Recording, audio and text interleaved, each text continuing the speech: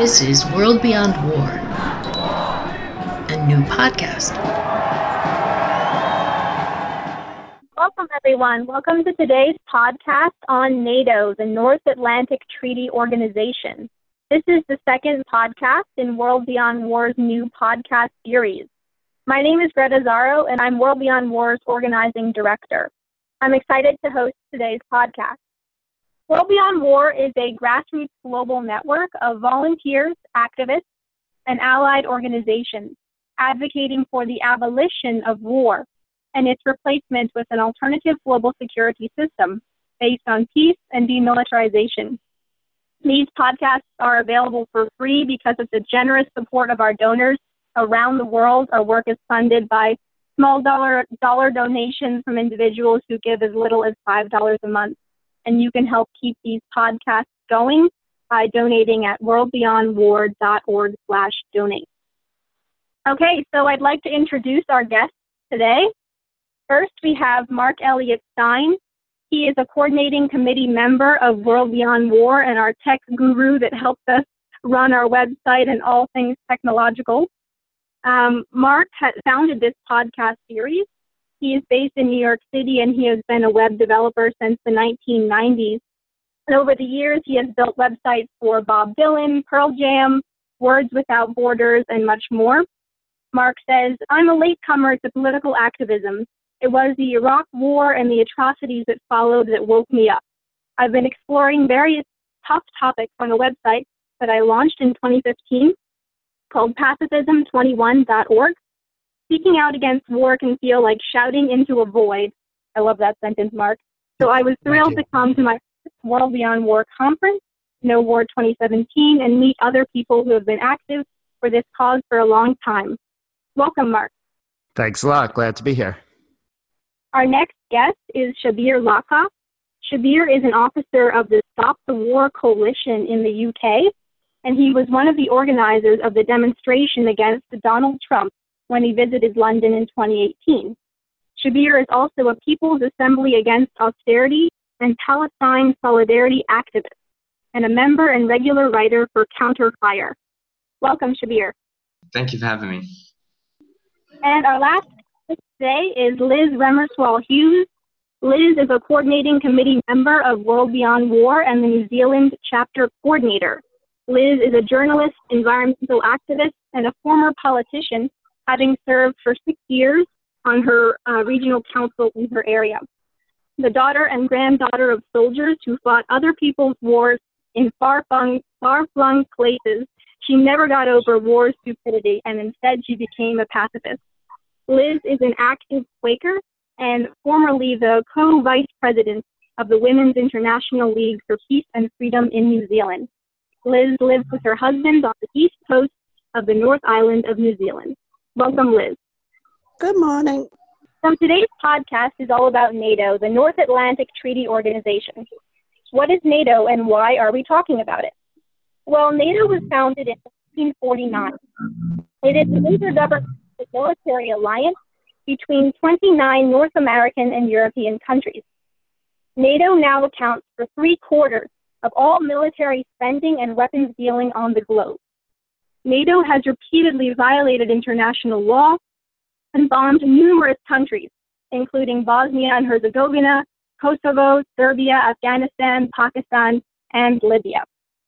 NATO is coming to Washington, D.C. this April 4 to celebrate its 70th anniversary.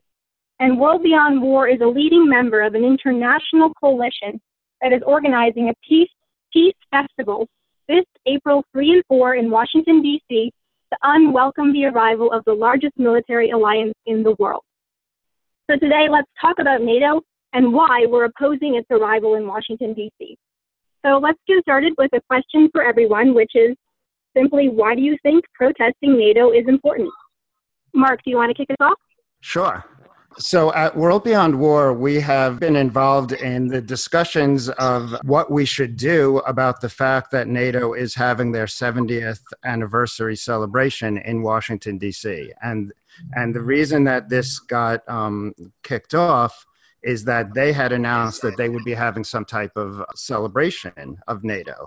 So it was actually, as you said, Greta, to unwelcome them. NATO seems to think that they should be celebrating themselves and celebrating the existence of what you just described as 3/4 of all military spending in the world. That's just an incredible statistic. So I think the first important thing that we're doing is calling attention to the fact that there is a single military alliance that is responsible for 3/4 of the spending, and to call attention to it. As I know we're going to be discussing here, there are so many controversies involving what NATO is, what their mission is, and so many misunderstandings and so many different angles from which to view what NATO does. So I think the importance of the protest is to open up the discussion. I don't think there are easy answers here. I don't think any of us think there are easy answers here. But we need that discussion of what NATO's presence in the world is, what their influence on the world is, and we need to talk about them more. And Shabir, why do you think protesting NATO is important? And I think the second part of that question is, have you participated in protests against NATO in the past?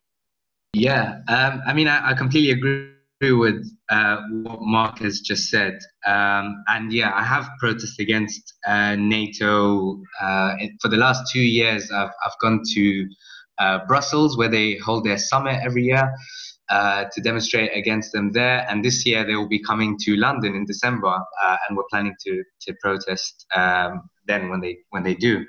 I think it's incredibly important to raise the issues of what NATO actually stands for, what it's doing, what its role is, and to get people talking about it and thinking about it. And I think protest is an important way of doing that, not least because it shows visible opposition on the streets and allows people to organize collectively and as a grassroots movement against it. So we've had a relatively successful anti-war movement in Britain. Its peak was probably in the 80s as part of the anti-nuclear weapons movement, but also since the war on terror and the interventions in the Middle East. And so this very much fits in as part of that.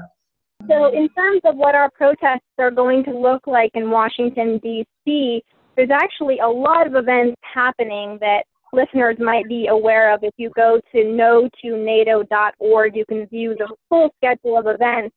But there are things starting on March 30th, and then it goes every single day until April 4. And April 4 is the day that NATO is scheduled to have its big meeting and 70th anniversary celebration in D.C. But in between that time, there are nonviolent demonstrations in the streets with speakers and music. And then there's a counter summit, which is going to be a day long of workshops and panels from knowledgeable speakers from around the world talking about NATO's negative impact. And then World Beyond War has been spearheading what we're calling the Peace Fest, which is a festival on April 3rd, also in Washington, D.C., where we will have speakers. We'll also have comedian activist Lee Camp bringing some biting comedic relief to this. And we'll have live music as well as art making and nonviolent protest training in preparation for the big demonstration the next day. So that's kind of what it's going to look like in D.C. And I'm wondering, Shabir, if you could tell us what some of the protests or activities have looked like in the past, as well as what kind of action you're planning for NATO's arrival in London. Yeah, so the last couple of years when I've gone to Brussels, the way they've done it is to have a big march on the evening before the summit, with people coming in from across Europe to march through the streets of Brussels and oppose NATO. And then coinciding with the actual summit, there is a counter summit where anti-war activists, from all across Europe come together to discuss what's happening in our respective countries, share solidarity, and to discuss how we can work together to oppose war and militarism and raise the question of NATO. Yeah, and last year when we organized the demonstration against Donald Trump, and generally when we have anti-war demonstrations, we call them as national demonstrations. We get groups from around the country organizing public meetings in advance, raising the issues, having the discussions, and making the arguments as to why it's important to join the demonstration and understand what's going on, and then bring people in. By coaches and trains to the capital of the city to have a big demonstration, a big show of opposition. I think what you described as what you're planning in Washington sounds quite similar to what we do, and it sounds very good. What would you say is your positional message when you're trying to attract people to this event, and then at the event itself, what is your key message about why you're doing all of this? So I think, I guess it depends on the political moment, but I think it's important to try and relate to people and to have a kind of main slogan or banner which people can get behind, which tells people that even if we disagree on other political positions, something we can agree on is that war is bad, XYZ. So particularly in the UK, since 2010, we've had a conservative government have been pushing a very harsh austerity regime, saying that we don't have enough money to spend on our public services and healthcare, etc., while spending millions on war and military spending. And so one of the key arguments we've been making since then has to say, cut war, not welfare, and bringing people's attention to the fact that our government is saying that they don't have the money, but look at what they're doing. So I think, having kind of messaging which relates to the moment and to where people are at is important. Yeah, I'm really glad that you brought up the issue of military spending. That's something that we really focus on at World Beyond War. And as I said in the intro, NATO, the military alliance, including the United States, all combined, all of the countries as part of this alliance, accounts for 3/4 of all military spending on the globe. And according to the data, total global military spending on an annual basis is $2 trillion a year. Half of that is the United States at $1 trillion a year. And as you were saying, and just imagine all of the different social and ecological needs that we could mitigate if we use that money on other things in the military. At World Beyond War, we have billboards. We like to pay attention to the fact that just 3% of U.S. military spending could end global hunger, according to UN estimates of what it would take to end world hunger. Now, I do want to transition to hear from Liz about why you think protesting NATO is important, and especially coming from New Zealand, which I think people perceive as a relatively peaceful country. Why would someone like you get involved in anti-war work and in protesting NATO? Well, we are a peaceful country down in New Zealand. We're pretty remote. We're 3 hours flight from Australia, and if we get on south, next country is Antarctica.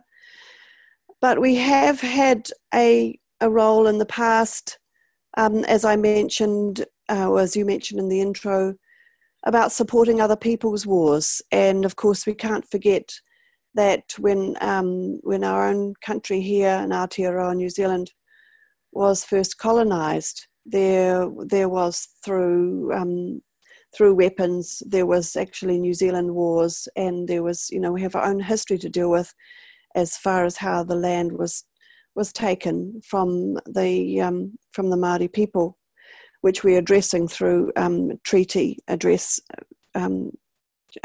treaty breaches of our treaty being addressed, and tribes being paid for those transgressions. But I think that deep within people there is a desire for peace, and there's a knowledge now too, I think, that we need to address conflict in better ways rather than through war. And we have the means and we have the skill, and it's very aspirational, it's very idealistic, but there's also academic research which shows that it is far more effective to deal with conflict in a non-violent way as opposed to using violence. And there's an American professor, Dr. Erica Chenoweth, who's documented all around the world examples of how this is so. So I think there is really, for me, it's like a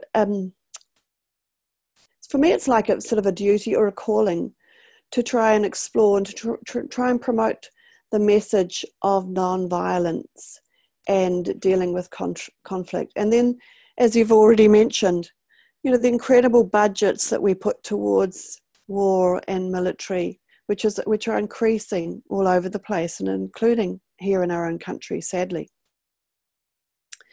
We don't have a huge budget for military, but it's really based on our alliances with other countries. And while we have made independent stands in the past, for example, against nuclear weapons, and in the 80s, New Zealand stood up to US and said we wouldn't have any nuclear carrying ships in our ports. We still have strong alliances with US, UK, Canada, Australia. It's called the Five Eyes Network. We host spy bases on our land. We pay for them. The information contributes to military intelligence and so on. And we also send troops to Iraq and Afghanistan. And we are currently being courted by NATO to provide more support, military support. So I think it's something here in our country that we're not super aware of. It's, you know, most people don't think about NATO in their daily life. But we are under challenges with our economy. Like we haven't recently, there have been not doctors and nurses on strike for better conditions and so on. There are families who are struggling. I think people very much relate to the idea of our government spending and what we want our money to go to. And I think people agree that we should be putting that money towards health, education, housing, climate change action, sustainability, all of the good things, rather than boosting a military economy and sending our troops to fight on other places for wars that are really sometimes not even legal. Can you talk a little bit more about what you mean when you say that NATO is currently courting New Zealand? Well, our Prime Minister Jacinda Ardern visited the NATO headquarters in January in Brussels, met with the Secretary General, and I was just reading up yesterday that he actually asked her to, I think it was to send more troops to Iraq. And her response was she would look into it. And I'm not sure what the update of that is. But in other words, we're being pressurized more. And the other side of that is that these alliances that we have with other countries, they're all about trade as well. You know, we're a country that grows produce, and we export a lot overseas. It's traditionally, it's a big part of our economy was sending meat and wool. In the olden days, it was back to the UK. And then when the common market came into being, we had to, that no longer was the case. So we had to develop markets in other parts of the world, and in particular China. China's, we're very close to Asia here, and China and Asia are a big part of our economy, particularly tourism. But just as an aside, what's happening with Huawei and the 5G rollout and the problems that has been happening with that has an impact on us, because as an ally or as a partner, where there has been pressure from the US and Australia, I think, to pull out of agreements with Huawei, and that's having repercussions on our relationship with China, and in particular perhaps trade agreements. So it's kind of very complex and far-reaching, but very important. And of course, there's a lot that goes under the radar that we don't know. There's a lot of things, discussions that happen in secret or whatever. But everything is related in a way. Okay, I want to move on to our second question, and we'll go around again and get everyone's opinion on this one. So the question is, how would you describe the general perception of NATO and beyond NATO of the global sort of American military influence? How would you describe that perception in your region, whether it's in the United States or in the UK or in New Zealand? What do people generally think of NATO and the military-industrial complex led by the U.S.? Mark, do you want to kick us off?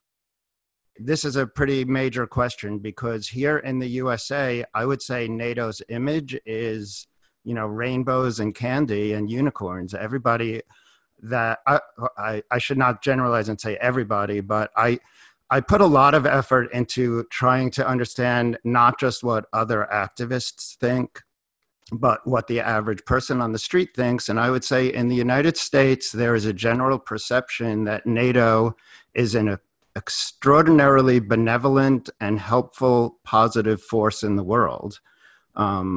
If I could just generalize, I would say at least 3/4 of the people I would ask this question to would have that answer, that NATO is a very positive force in the world. Some would probably go so far as to say that NATO is what keeps the world free.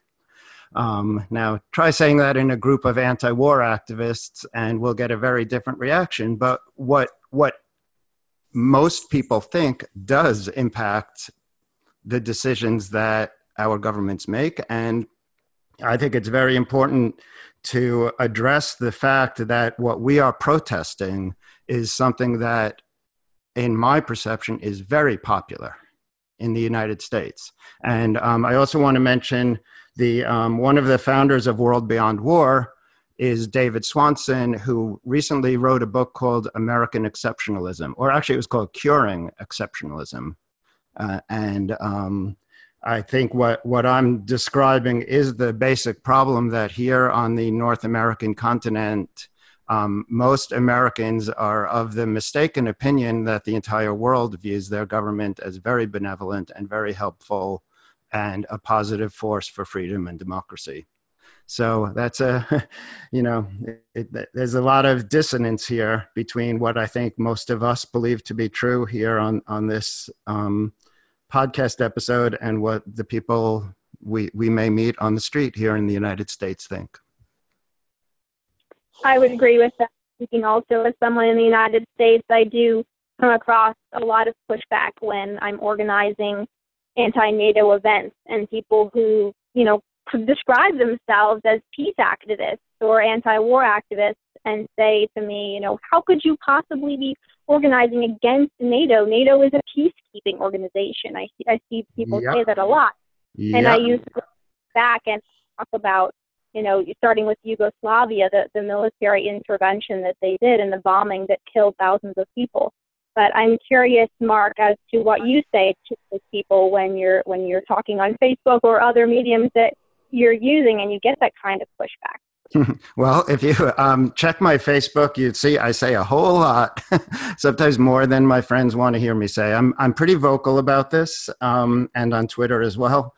As you can see, I am somewhat passionate about trying to address this this lack of a mutual understanding of where we are in the world right now. I would say specifically about NATO, I would point out that before the fall of the Soviet Union, NATO did have a different purpose in the world. And at least we could separate the discussion of whether or not NATO is a force for freedom into whether or not that was true before the fall of the Soviet Union and the so-called Iron Curtain and after. Now, in fact, I don't want to simplify it and say that the answer is simple in either case. But I do think that once just to fill in the gaps here, in case anybody's not familiar with the history here, obviously the context in which NATO was founded was that after World War II, the Axis powers in Europe, which were between the English USA alliance and the Russia alliance, that the Axis powers collapsed. Russia and England, France, UK, etc., moved in and basically forced every European country to side with one or the other. NATO was the Western side, and the so-called Warsaw Pact was the Soviet equivalent of NATO. Once the Soviet Union fell and became a bunch of different nations, the Warsaw Pact ceased to exist. Therefore, NATO's opposite ceased to exist. Some believed at that point that NATO should cease to exist. Instead, NATO seemed to transform into something that we're not exactly sure what it is. Certainly a force for global capitalism, and that brings up a whole bunch of other connotations. So really, to me, when we're discussing NATO, we're discussing the state of the world, the state of global policy and international relationships as a whole. You know, arguably, NATO is more powerful than the United Nations. The United Nations certainly doesn't have as big a budget. So very different types of organizations. So I would say that, you know, to bring it back to your original question, the perceptions of what NATO is such an important topic, but it is so hard to nail down exactly what NATO is and what they represent. Yeah, thanks for providing our listeners with some of that context. And I bet those people on Facebook talking with you did not expect that they would start to be having a conversation about capitalism and the world structure as it is today. Yep. Shabir, can you chime in on how people in the UK perceive NATO and the military-industrial complex as a whole, and you know how easy or hard it is for you to engage people in the anti-NATO protests that you're conducting? Yeah, so I think in terms of NATO, I would bet that the average person here in Britain doesn't know what it is. You know, at all really, but from what they would have heard about in the media, it will probably be something very positive, you know, similar to what you said, Mark, some kind of peacekeeping force. But I think what might have damaged its credibility is the Libya intervention, because David Cameron, who was the Prime Minister in 2011, obviously led a big charge for making the case for intervention in Libya. A lot of organizing around it, and there was a huge movement against it. But ultimately, parliamentarians supported David Cameron in that mission. But it was very quickly debunked for what it was, you know, a mission for regime change in Libya without any regard for the disastrous consequences of the mass bombing campaign that it had. And we see the situation in Libya now today, where there is literally a human slave trade again, where there is 2 or 3 competing governments, which does occasionally make it to our you know, media headlines. Engaged somewhat, will have some idea that NATO's role might not be positive. But I think generally speaking, in terms of Britain's military involvement in the world and pushing for war, I think that the impact of the anti-war movement since 2003 has created an atmosphere of skepticism when our government talks about British involvement abroad. And we can see that in 2013, when David Cameron wanted to intervene in Syria, he was stopped, and there was a mass protest movement again. MPs were scared to support David Cameron again after Libya as well.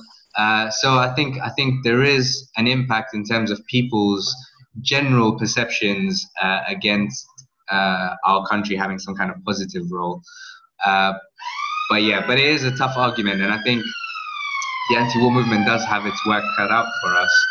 Last year, when Donald Trump came over, it was a massive coalition of organizations across the board organizing that demonstration. So there were key arguments around racism, homophobia, sexism, climate change denial, and so on. But we made sure that the anti-war argument was very key there, and to talk about Donald Trump's role and Theresa May's appeasement of his role. So I think what people understand in terms of British arms sales to countries like Saudi Arabia, Britain's indefinite war basically in Afghanistan is slowly changing. Yeah, I'm really glad that you brought up the situation in Libya. We had a No to NATO webinar last week, and one of our panelists was Giovanni Reyes, who was deployed with the U.S. Army in the Balkans in the 1990s during NATO's first military intervention. And Giovanni talked about the fact that that really became a template, that after that bombing in Yugoslavia, NATO and the U.S. and its allies used that as a template for other interventions, as you say, other regime change wars in Iraq, Afghanistan, Libya, and absolutely.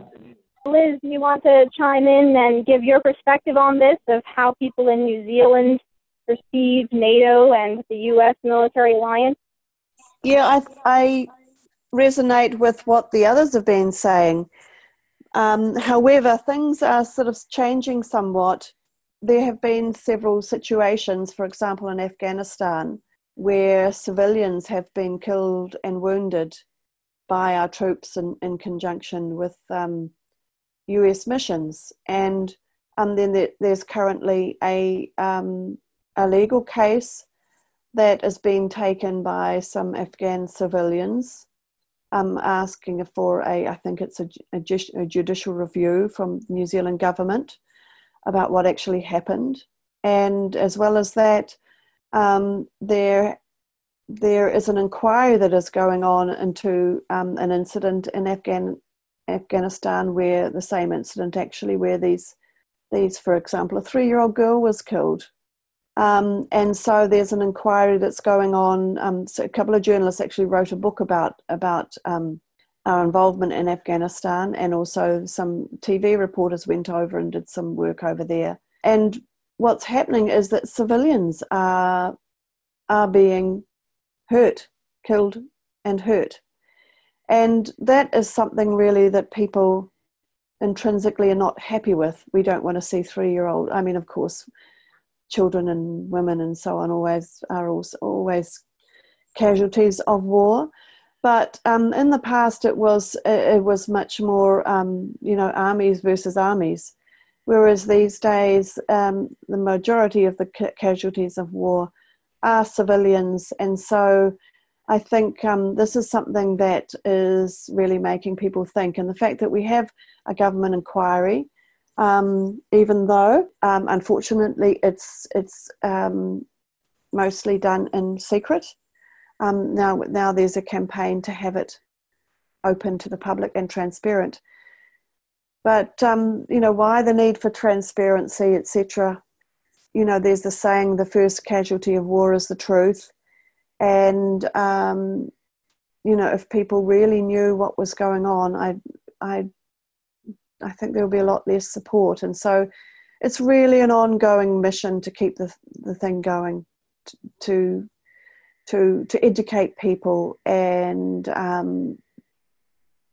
to uphold our values. So we talked about how NATO and the U.S. and military-industrial complex in general is this controversial thing that we're struggling against, and as we're all saying, raising awareness about and sort of correcting the record and going against this mainstream dialogue. And so this is a question for all of you, is why do you keep doing this work? It's very challenging work. Results are often extremely slow, if any. What keeps you motivated, or why do you think it is so important to be taking this somewhat controversial stance against NATO and against the military? Mark, we'll start with you again. Great question, and a pretty deep question that even beginning to answer that brings up so many thoughts.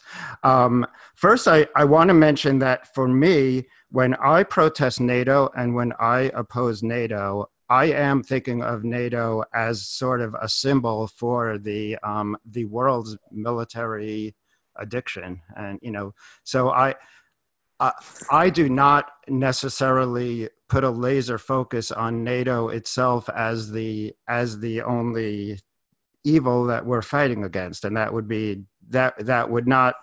I think most people would feel the same way. In fact, also it's worth mentioning that when we say NATO accounts for 3/4 of military spending, what we mean is that the nations that make up NATO account for that. And in many cases, these nations are involved in activities that do not involve NATO. For instance, I'm very upset about what's been going on in Venezuela, which is, to me, very much like a NATO-style U.S. imperialism, U.S. empire operation. However, this is not NATO because this is South America. So for me, I like to rise above the specifics and look to the big picture, which is that if the world does not discover a way to coexist in peace, we're doomed, and time is running out, and that it is super urgent. I'm a parent. I want my children to have children, and I want the world to continue. And I don't think I'm saying anything here that most people wouldn't say, but for me, I see the opposition to NATO as the opposition to the dominant pro-militarist narrative in the world right now, which is doing great harm. And so, to answer the more maybe personal side of your question, God, I don't even know how to begin answering. I became involved, as you mentioned, Greta, when you were introducing us. Most of my adult life, I was not very politically involved. And the more attention I started paying, the more time I had to read about it, the more I learned, the more I became convinced that we really do have an opportunity for positive change. And the world, we got to get our act together. Yeah, and following up on your point about South and Central America, it is interesting. I've been reading that NATO is courting Colombia to join as a member Alliance, which of course is totally abandoning its name of being the North Atlantic Alliance. Yeah, how are they North Atlantic? Wow. Shabir, what keeps you going, and why do you think it's worth it to be protesting NATO? Yeah, I mean, I think I echo what Mark said, in that I think NATO and generally the question of war and militarism is very much central to what I think is wrong in the world in all sorts of avenues. And I think that's what keeps me going, is that I think in terms of trying to fight for a better, more equal, more just society, we have to tackle this question. I mean, you look at, for example, like we've already talked about, the weapon sales and spending on the military. Again, we're spending 200 billion pounds on replacing Trident, our nuclear weapon system. We're spending 2% of our GDP on defense as per NATO stipulations. And this is at a time when there's no money for our National Health Service, which is crumbling. There's no money for our schools, which we're seeing, schools are having to close early. Parents are having to set up payments to the schools to help keep them going. We've seen homelessness rise at exponential rates, people having to use food banks, all these things, and especially in Britain, which is, I think, the 5th richest country in the world, is ridiculous. And I think, that question of where our priorities are, where our money is going, is very important. When we look at the arms industry's role in our economy, and the grotesque amount of subsidies that the arms manufacturers receive, and how that relates to the finance industry, how that relates to university students being given graduate schemes in these companies, so that their skills are not being used to advance humanity, but rather to destroy it. I think importantly also in the question of racism, because particularly in Britain, the most dominant form of racism right now is Islamophobia, and it's intrinsically linked to the rhetoric our government has used since it began the war on terror, to justify its invasions of countries in the Middle East. And since 2015, for why we shouldn't be accepting refugees, which again, surprise, NATO is playing a role in the Mediterranean and Aegean seas to stop, vulnerable people from being able to get to safety. So I think, the question of war and militarism and the military-industrial complex is central to everything. And I think if anyone wants to fight for a better world, then it has to be tackled, but whether it's easy or not.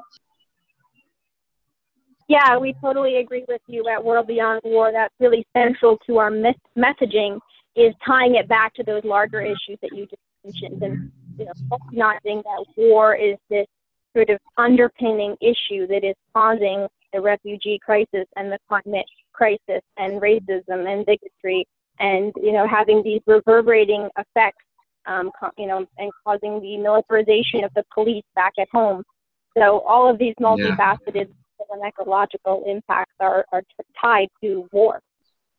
Liz, I feel like I have the perception that maybe it's a little bit different for you because you're in New Zealand, and New Zealand is not as active or as the U.S. is. So do you feel like it's a little bit easier as a peace activist or as an anti-NATO activist, or do you also feel this pushback, and how do you kind of push through that and keep going? Yeah, well, I guess we're not right in the forefront of everything, and having visited the United States last year and sort of experienced firsthand the tension and the pressure that the people are under because of the regime that you have there. We don't kind of have that on a daily basis, and also the tensions that might be in the UK, etc. Just first of all, want to just mention something. Response to what you said, Shabir, about fight for a better world. I try and have my terminology to take that kind of warlike words out of it, and like to create a better world, or to work for, because building peace for me, it's about from a personal basis, through society, through relationships. As well as globally, so it's all in harmony. And you mentioned before about what motivates me to be, and you mentioned in the introduction about being the product of soldiers. My father was in Egypt and Italy during the Second World War, and when he was a newborn, his father went off to fight at Gallipoli. And supporting the British. It was, and prior to that he also fought for the British in South Africa, and there's a whole lot of consequences, for what happens after people return to war. They're very, very often damaged, and even just this last week in New Zealand, one of the big New Zealand War heroes, he's got a Victoria Cross, and he came out and said, look, I've been lauded for this, but the day I left the army, I was left with nothing, no help. I suffer from PTSD. I always will, and there's been not a bit of help towards my medical condition. And he came out, and to their credit, the Minister of Defence did say, who was also an ex-army man, I'll support you, let's see what we can do. But the tolls of war are just so many. It's not just financial, it's not just on families, it's on a whole society, it's on the way we think, it's on the effects of trauma on people. My in-laws grew up during the wartime in Holland, and there are just deep wounds that people experience through war. It's for me, it's to be avoided at all costs. And the great benefit of being a peace activist is that I get to talk to people like you guys and hang out with you and discuss the things that we really, really believe in. And of course, I've got children too, and I'd hate for my children to go off and fight in a war anywhere else, or, so I just can't see it. I mean, but the myth is about the peacekeeping, and it's very difficult to challenge these deep held beliefs, because that's what we're told. And after all, the military and so on has a very massive PR department, and us peace activists, we struggle to get by, don't we, Greta and Mark? Sure do. Yes, good point, Liz. And that really gets at the fact that one of our strategies at World Beyond War, and many other groups too, is the fact that we have to change the culture itself beyond actually demilitarizing, but then really getting at the culture and changing it to what we call the culture of peace. Yep. Yes, and building a peace economy. And I mean, that's, at World Beyond War, we work with lots of different other peace organizations, such as Code Pink, a wonderful organization, fantastic women. And, they've got a whole thing on building economies, peace economies, just as World Beyond War has a strand on divesting from weapons. So I mean, like, even people who aren't interested in going out of the streets or whatever, they can actually look at their finances, and they can look at their investments, or they can actually lobby, public funds, and make sure that they're not invested in anything to do with production of weapons. Yeah, thank you for plugging that very important action step. We have only about 5 or 10 minutes left, and I want to get to a sticky question on Russia, which, especially in the United States, Russia is really painted as the big bad enemy in the mainstream media. So in violation of a promise that it made, NATO has actually expanded eastward right up to the border of Russia and installed missiles at that border. And while the U.S. is increasing its annual military spending, Russia has actually been reducing its military spending each year. U.S. annual increases have actually sometimes exceeded the entirety of Russia's military budget. So that's the scale we're talking about. And while the United States has troops in 175 countries around the world, Russia has troops in only 3 countries. And time again, when different agencies like Gallup and Pew poll populations around the world, and they ask people, what is the greatest threat in the world? The United States is the top answer that people see as the greatest threat to peace on Earth. And Russia actually asked to join NATO, and it was rejected. And meanwhile, versus all of this, you have the New York Times saying that NATO is deterring Russian aggression. So how do you respond? And I know this is a tricky question, but how do you respond to people saying that Russia is an enemy and that we need NATO to keep it in check? So first, I want to make sure what I'm about to say, I am speaking for myself, and this is something that at World Beyond War, we have great conversations within our coordinating committee. We have a bunch of very lively and opinionated people with different opinions. And this is something that we go back and forth about. So what I'm going to say right now is what I personally think. I am very concerned about the rise of so-called strongman authoritarianism around the world. And I think Donald Trump is an example of this. And I also think that Vladimir Putin is an example of this. And this does cause me to have some concerns about an event or a rally that is focused exclusively on NATO, because while I do believe NATO and the Western alliance is probably doing a lot of very questionable things with regard to Russia, I also do not embrace the Russian side of this. And that puts me at a sort of odd position. I also want to qualify this by saying that I love the nation of Russia. Russia is one of the, pillars of world culture. Some of my very favorite writers are Russian writers, and it's an amazing society. But loving Russia does not mean loving what Vladimir Putin represents. So this actually puts me personally in a sometimes awkward position.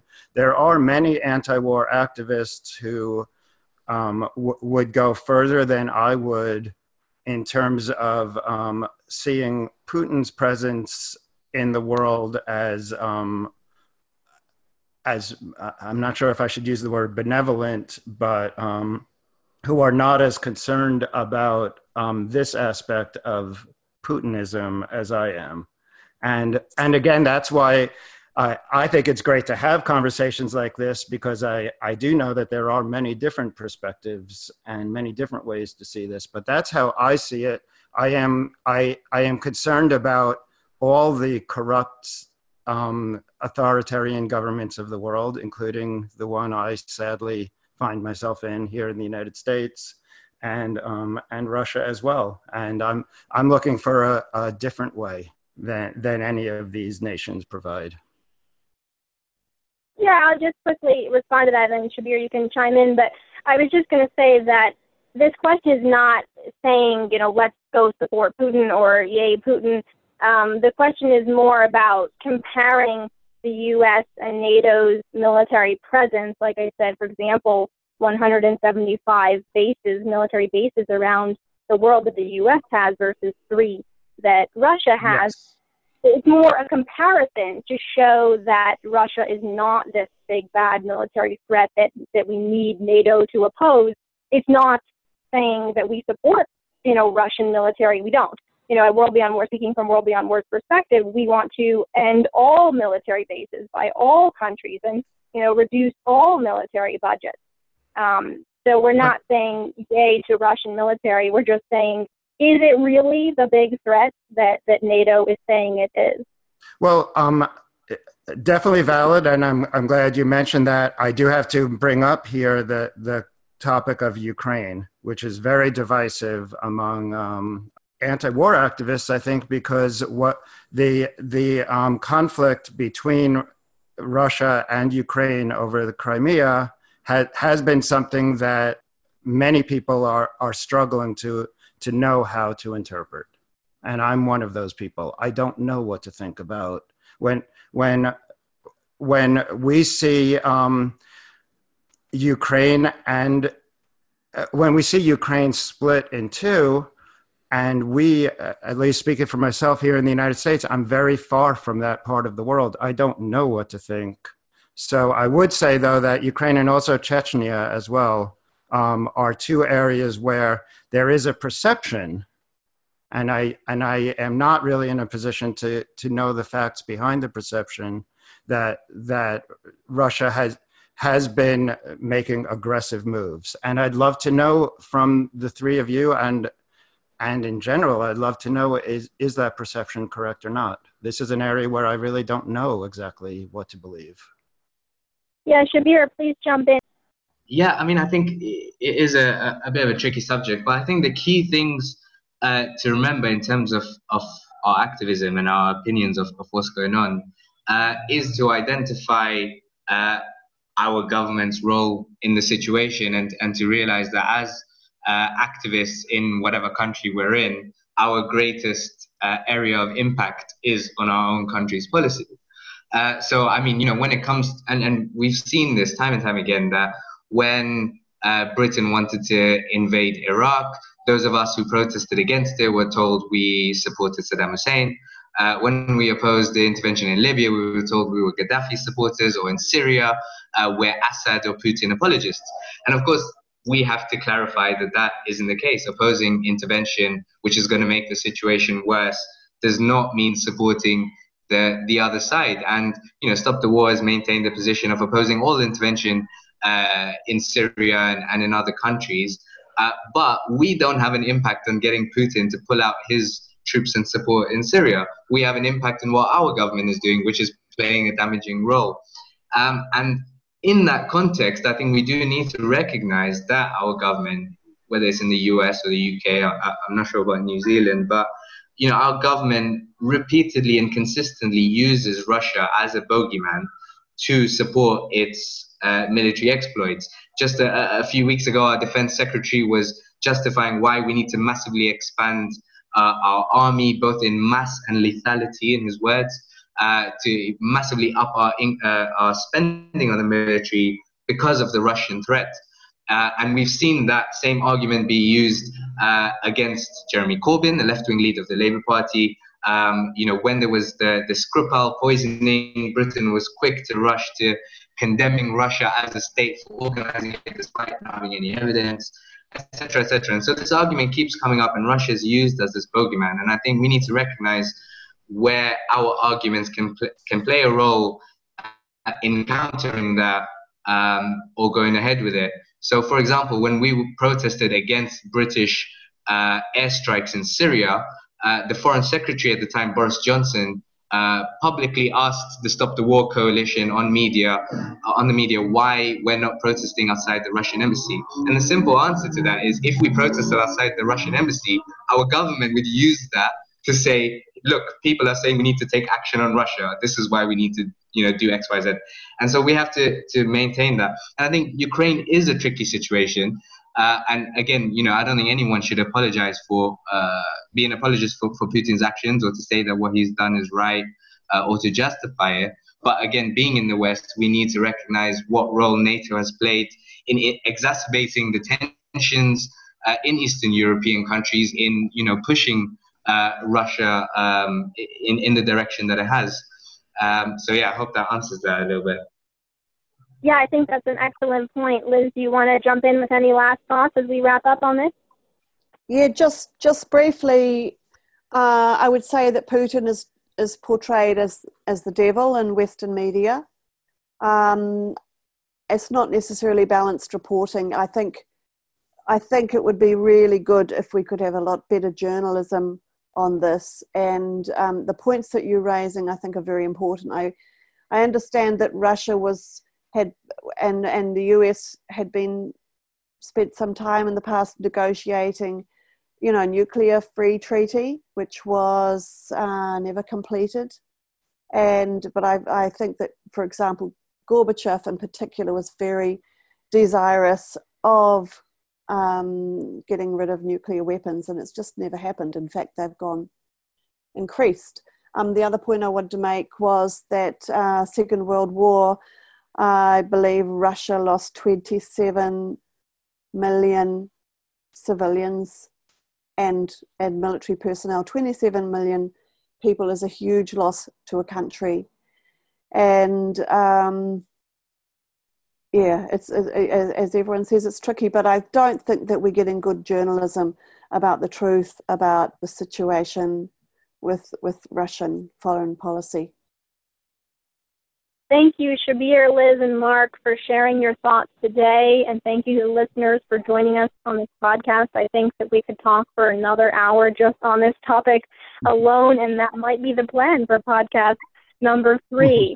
Yep.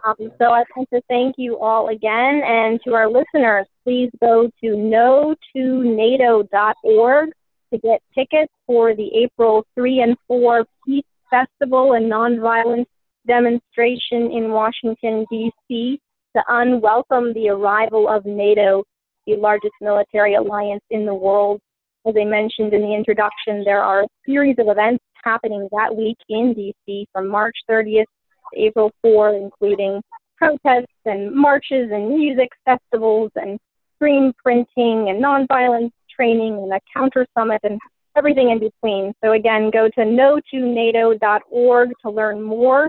And there are also some groups organizing sister actions around the world in solidarity with Washington, D.C. So check out those or organize your own if there is one in your area. Thanks again, everyone. Thank you too, Greta, and thanks everybody. Thank you, Greta. And lovely to talk to you, Mark and Shabir. All the best. Great speaking to you all.